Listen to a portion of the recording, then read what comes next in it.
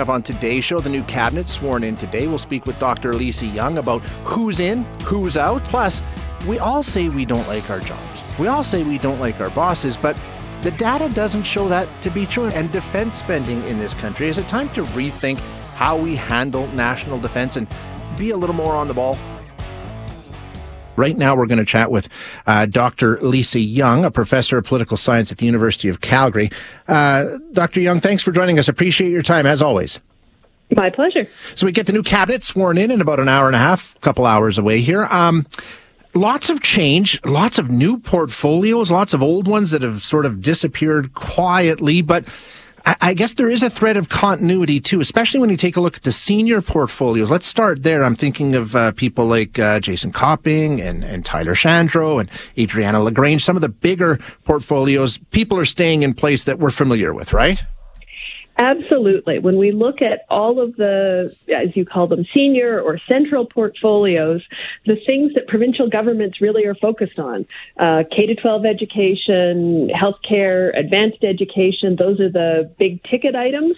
And finance, obviously, is central. And there we see absolutely no change from the Kenney cabinet.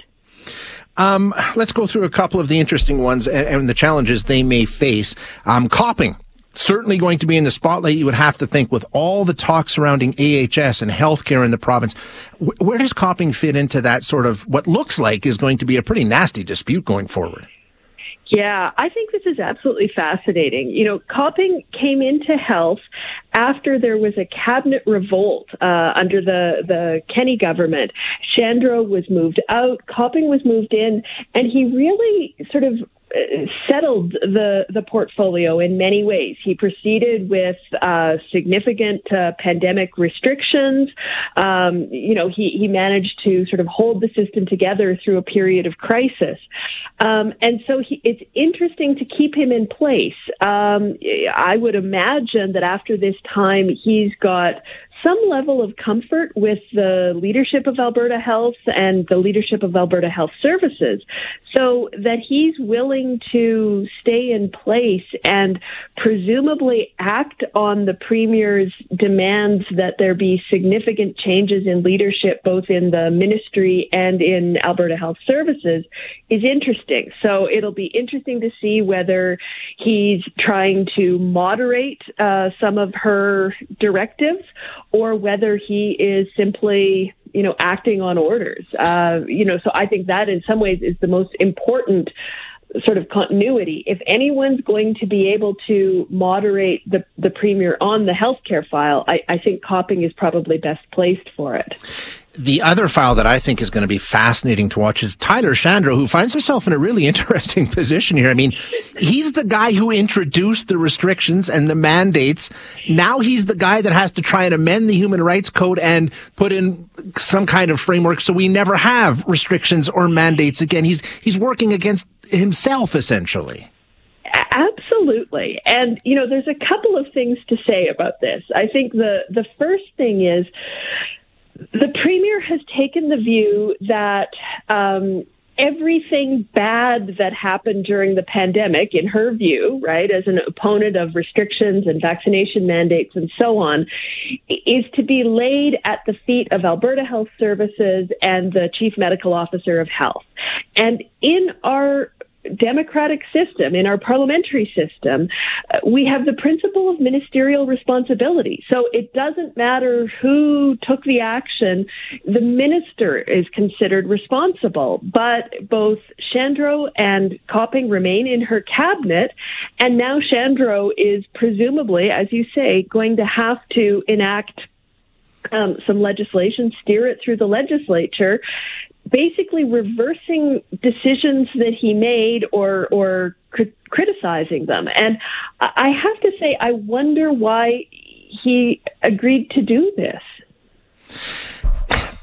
If you take a look at it, I think there's a lot of those questions, and just in speaking with people from the party over the past couple of days in terms of where Jason Nixon is gone, but these ones were kept close. So I think that's part of it. We don't know. We don't know what kind of discussions were had, what conversations were had. And I guess we just have to wait and see how this plays out. Like you say, are they in there to try and moderate? Are they in there to take orders? I mean, we don't know what the relationship is at this point, but they're certainly seen as Kenney loyalists, the enemy during the campaign. Absolutely. And, I think the other thing that we need to keep in mind is that all of them have far more experience with governing now than the Premier does. She has never been in cabinet. She's never had a cabinet portfolio. Here she is now as Premier. She's being pulled in one direction by the people who got her elected as to the leadership, but presumably is then going to be pulled in another direction by these very experienced ministers who probably want to moderate her with the 2023 election in mind. We were promised more rural representation, and we got that, right? I mean, we did see that come to fruition. Absolutely. Considerably more rural representation, not really at the expense of Calgary representation right. or urban representation in the way that we thought it might be, because the other thing about this cabinet is that it's really quite large. Let's talk about that for a second, because we've seen... I heard, if you count junior ministers, we're pushing almost 40 different ministries, right? I mean, it's massive. It's absolutely massive. And there's a lack of clarity in sort of where some of the portfolios end and others begin. There are so many that are concerned with employment, with jobs, with these sorts of things, but we don't have a labor ministry anymore. So I think there's going to be a lot of confusion within government as they try to reorganize to support this new and enlarged cabinet. What about the gender gap? I know a lot of people making a lot of noise about the fact that, less than a fifth of the group are women, just 4 of 26, if I have the numbers right. I mean, is there a political risk to that, or is that just, does that matter? I think it probably does. I think that, if we think again about the 2023 election, one of the many challenges the UCP faces is that it doesn't poll particularly well with women. It does better with men than it does with women. And you can imagine a strategy for the UCP to try to win back some of those women who supporters. But with just such an incredibly male face to the cabinet, it really does. It's going to make it difficult even to find, spokespeople for the party in senior positions. So it really does stand out as being, quite out of line, even with what the Kenney government did, and certainly with what we see in cabinets elsewhere in the country. Last one, and then I'll let you go. And I appreciate your time, as always, chatting with Dr. Lisa Young of University of Calgary. We know that she had to extend an olive branch, and she had to bring, as we mentioned earlier, some of those Kenney loyalists, or the people that were seen as Kenney loyalists, some of the people with the key portfolios into the fold. And she did. The only leadership competitor that didn't get a spot was Leela Aheer. So what do you sense the dynamic being? Is that enough? Can they work together? Will this put the division aside? Well, I think, she certainly extended a significant olive branch. She didn't just keep them in cabinet. She kept them in portfolios that I think most of them wanted or would see as appropriate. I think the tension here is going to be whether the cabinet can hold together, whether the caucus can hold together. There has to be some discomfort with some of the statements that she's making.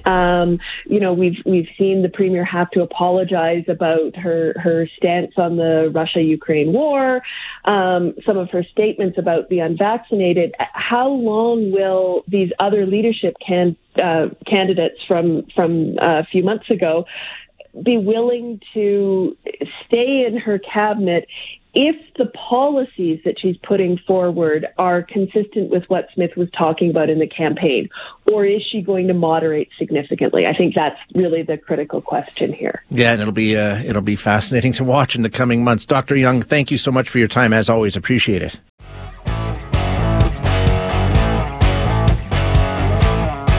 We've talked a lot about what's going on in our workforce, right? And all the upheaval and all the change that we saw during the pandemic and how things are so much different now. And if you think about the things we've talked about, it's been quiet quitting, quiet firing, the great resignation, burnout, lots of people burnt out, people looking for a better work-life balance. It all sounds pretty negative, pretty adversarial, like we all hate our jobs and we all hate our bosses and working just is no fun. Now, we know that's not true, isn't it? I mean, sure, that's what we do, but I mean, is it really that bad? Let's find out. We're going to have a conversation now with Scott Scheeman, who's a professor of sociology and the Canada Research Chair at the University of Toronto. Scott, thank you so much for your time. I appreciate you joining us today. My pleasure. Thanks for having me. So, Scott, when we take a look at this, I mean, the tone that we take around our jobs and our bosses, isn't it just sort of what we do? We complain about them. I mean, isn't that just sort of the way it goes? We love it. We love to complain. I mean, it's funny, your intro there. I mean, I totally agree. I'm a sociologist. I've been studying trends in the quality of work life for almost 2 decades now. And I have been baffled with the way that the narrative coming out of the pandemic has just really made work sound so awful. And to be clear, there are problems, sure. And I can go into what they are. But I think you're right. I think there's something about we love to complain about our jobs, and I think there's a value to that in the sense that we often bond with colleagues or coworkers about bad things. We're not likely to get together and say, "Oh, I have these opportunities for development," because it sounds almost like boasting, right? It sounds like you're almost bragging if you start talking about, I paid really well, So I totally hear you. And I'm interested in sort of the sociology of hating work. I'm fascinated by it because I think it has negative consequences on kind of the overall tone and climate. Work's not going to go away. Right, exactly. And the interesting thing, you did some work around it. And even though we all like to sit around and complain and moan about our jobs and our bosses, when you actually ask people, they actually kind of like what they're doing and they like the people they work for, right?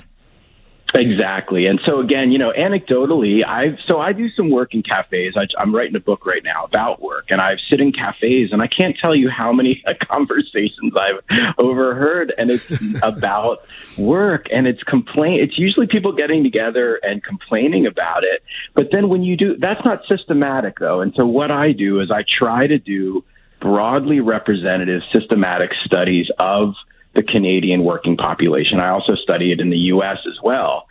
And honestly, it's just people don't believe me when I say that the majority of people on questions about satisfaction and questions about turnover intentions, that is, thinking about quitting, you name it, down the list, on most questions, the answers are, on balance, in positive territory. Again, that's not saying there isn't exploitation, there aren't awful bosses, but it's kind of a problem of prevalence versus severity. And by that, I mean, when you have a bad boss, it's awful. It's severe. It can wipe away all the good things.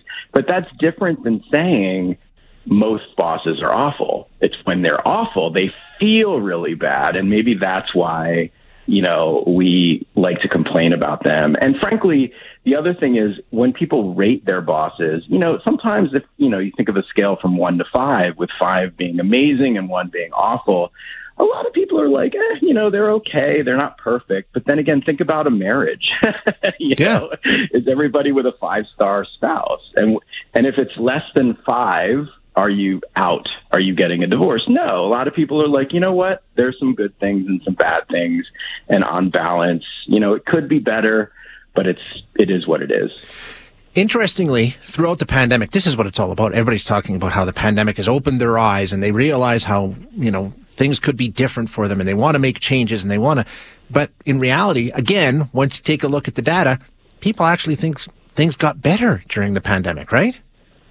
Well, that was one thing that really jumped out at me. And again, because I've been following the narrative, and since 2020, I call it the anti-work parade. It's like every time I open my browser, I was like, oh God, this sounds awful. And I had the data in front of me. So what's really fascinating is I had the data in front of me. I mean, again, data are flawed, but I try to make it as broadly representative and systematic as possible, right? It's better than simply like, oh, this is my hunch. And no, and I totally agree. It's like the data suggested something different than the narrative.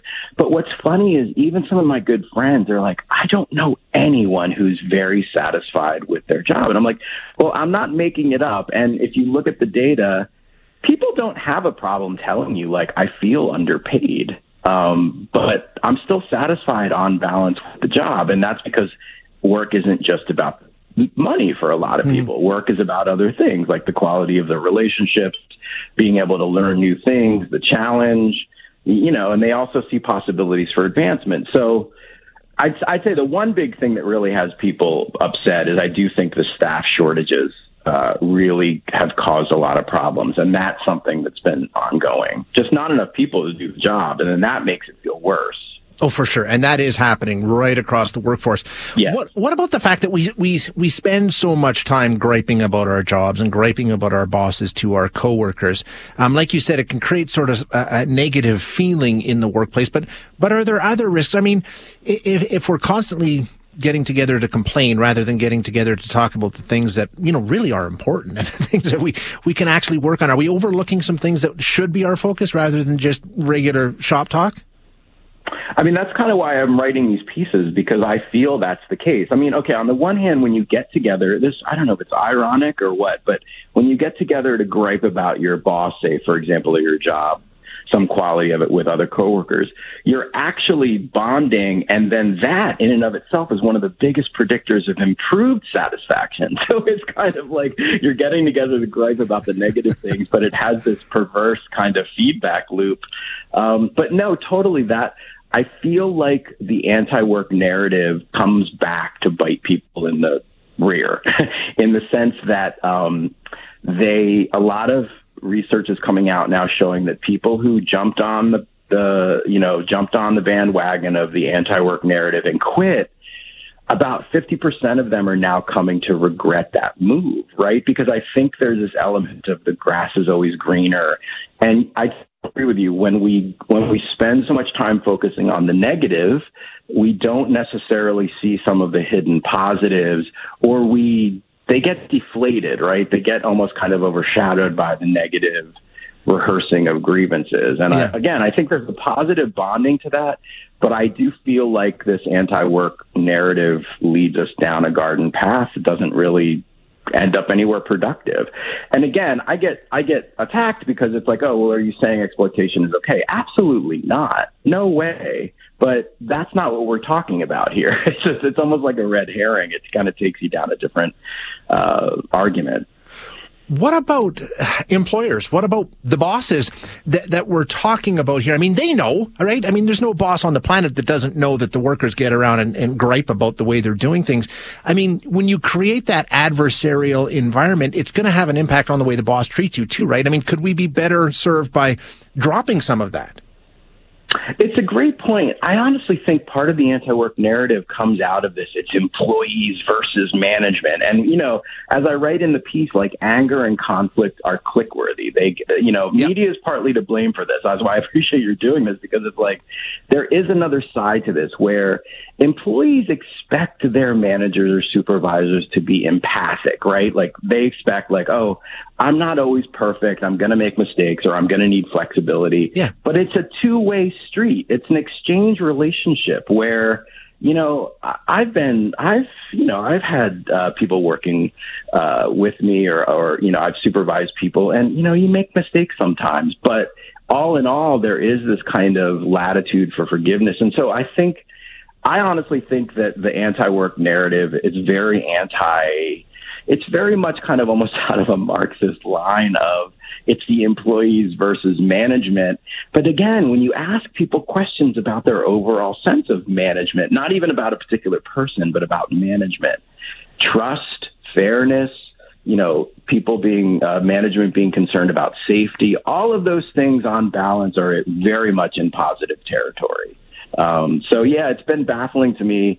That's why I hope the narrative turns, because I don't think it's good for us. Yeah, it's not beneficial. Yeah. Scott, great work you're doing here. I appreciate you giving us a little insight this morning. Thanks very much.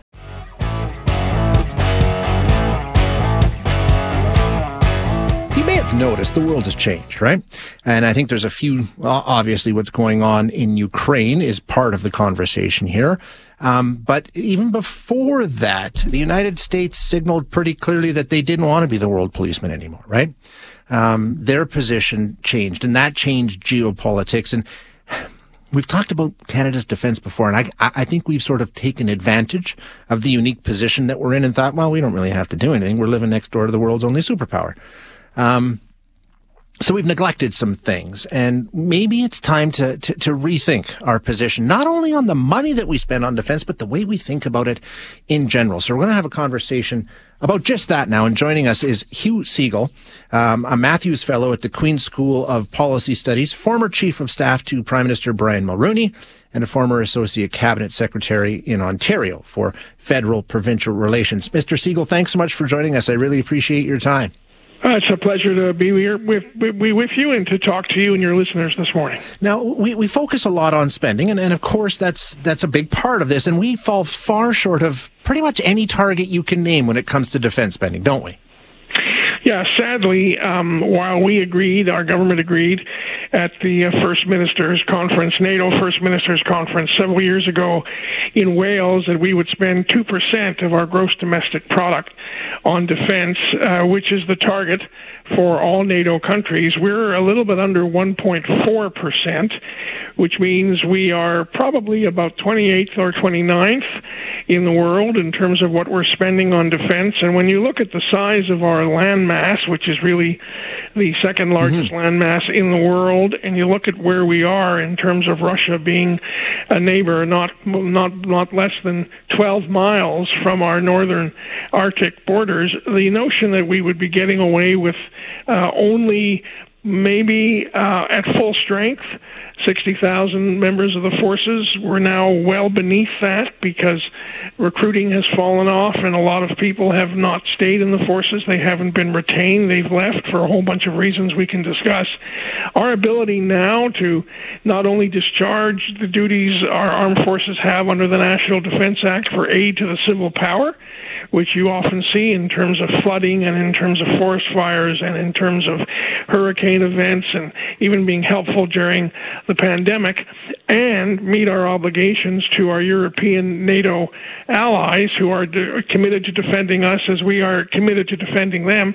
It's pretty impossible for us to do all that, which forces the armed forces, and I think the men and women in our armed forces are amongst the best trained, the most loyal, the most hardworking, the most determined, the most capable, but it forces their leadership, the Chief of Defense Staff and others, to make decisions about how many people we can actually deploy. And the bottom line is there are not enough people now for us to do the job, and that situation is getting worse and not better, and that's why we really need to have a national discussion about what kind of priority we're prepared to put on national defense and what kind of resources we're prepared to put behind that priority. So many things to get into there, but like you say, I think the overarching is, okay, where do we want to position this as a national priority? Because like I said in the intro, I think we've neglected it. We really and truly have, and felt we're sort of in a unique position where we can rely on others. We haven't put enough emphasis on it. Do you think we need to start there with a conversation of, okay, we need to re-examine what we do with our defense capabilities in this country overall? The fundamental question, which your question underlines, is really this. We have depended on our American allies, who have been quite generous in their support, both in terms of NORAD, both in terms of our forces and their forces training together and doing a whole bunch of constructive things to maximize the impact of our small force.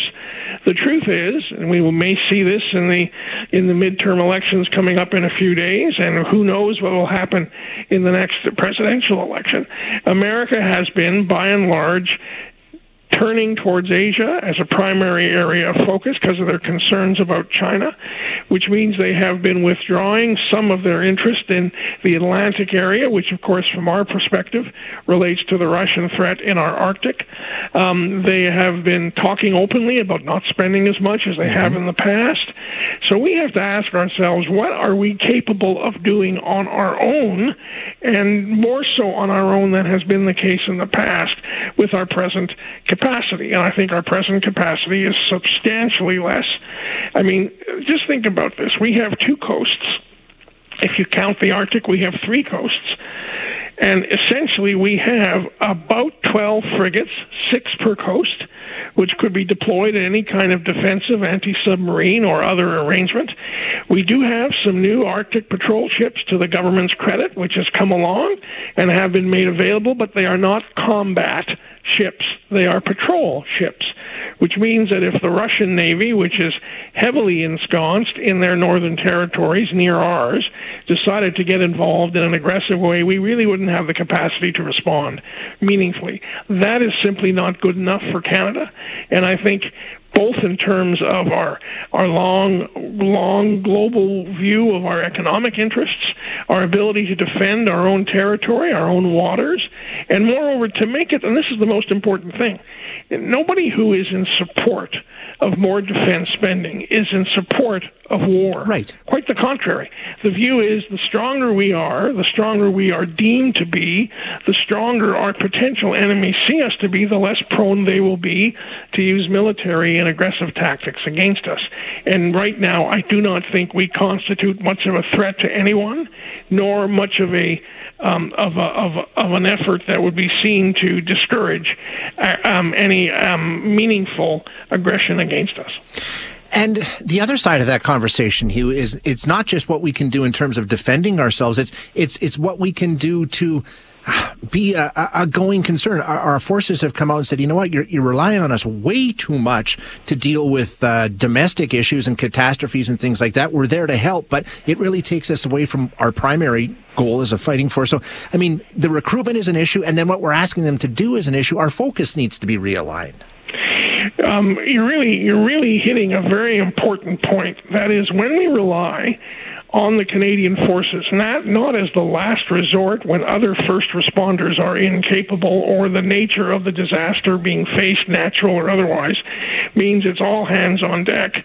What we do is we take the forces away from their combat training, we take them away from their foreign postings, we take them away from the skill sets which they need to have in a world which is dynamically different in terms of the technology of war, the technology of intelligence, the technology of artificial intelligence.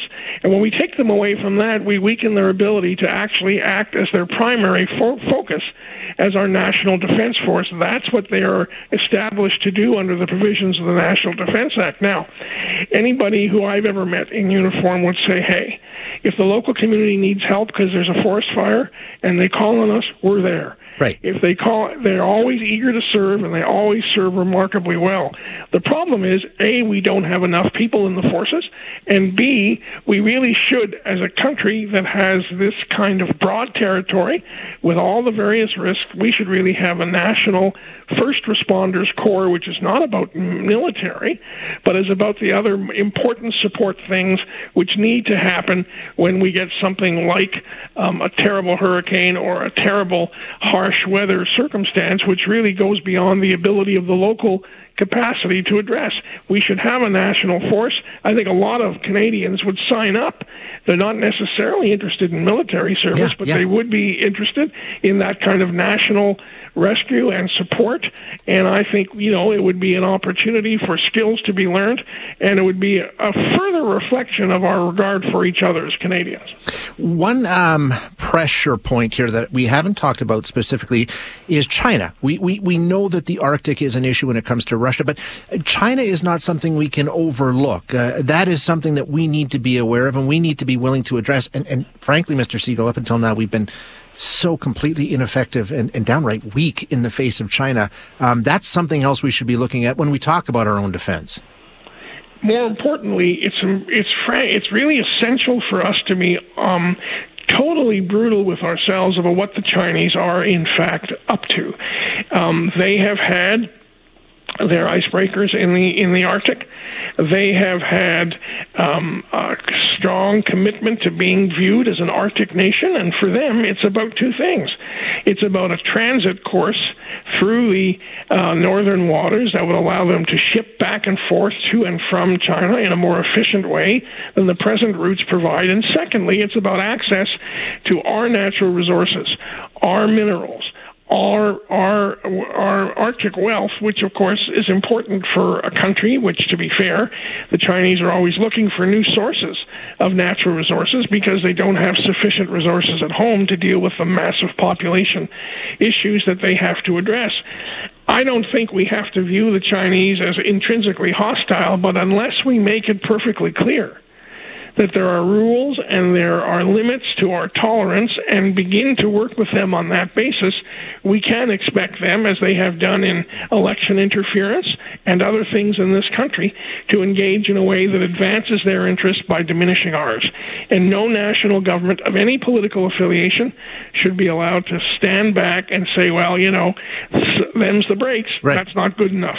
We have to engage, we have to invest, we have to be there, and we have to be seen to be there. I really appreciate your time. We're chatting with Hugh Segal. Last one, and then I'll let you get out of here. Why does this never rise to there's no, as you say, no political party ever raises this issue. It's never become a campaign issue. We've had 3 elections in the last few years, and this has never been something that any of the parties have talked about. How do we raise this up to the level of a national discussion? I think your first question about, you know, where are we with respect to the Americans, where are the Americans with respect to their international defense commitments really answers your question. I think the vast majority of Canadians concluded, as you did when you put your first question. The Americans are our allies. They are our closest neighbor. No one's going to dare attack us. We don't have any threat they won't help us with. Therefore, we better spend our money on MRIs. We better spend our money on more hospital capacity. We better spend our money on more social programs. All of that is good, but we're being unrealistic about depending in perpetuity upon the Americans. That's where we have to have the frank discussion. And we have to ask ourselves this in terms of a scenario. What if America chooses to withdraw from the level of commitment and engagement and force deployment and investment that they have made? Who do we turn to defend ourselves then? The answer is it has to be ourselves, right. And therefore we have to make those investments. Yeah, we have to have some self-reliance. Mr. Segal, thank you so much for your time today. I really do appreciate you joining us.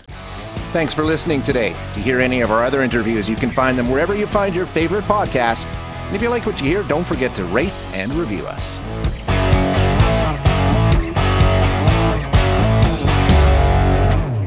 Hi, it's Shauna, and I might be a bad parent because my kids think French fries are vegetables. Hey, it's Ryan, and I might be a bad parent because I went out for wings when my wife was in the hospital after giving birth. Johnny here. I might be a bad parent because in my house, the tooth fairy gives pocket change. But we're not alone. Len emailed us and said his 6-year-old daughter's Tarzan moment going from love seat to lazy boy by curtains made him more proud than any dance recital. And Andy left his 2-year-old at the rink. All right, guys, I'm sure we're not alone. Like Andy's kid. For stories and confessions like this, make sure you check out our podcast. It's called Bad Parents, and it's available wherever you get your podcasts. I left a glove at the rink.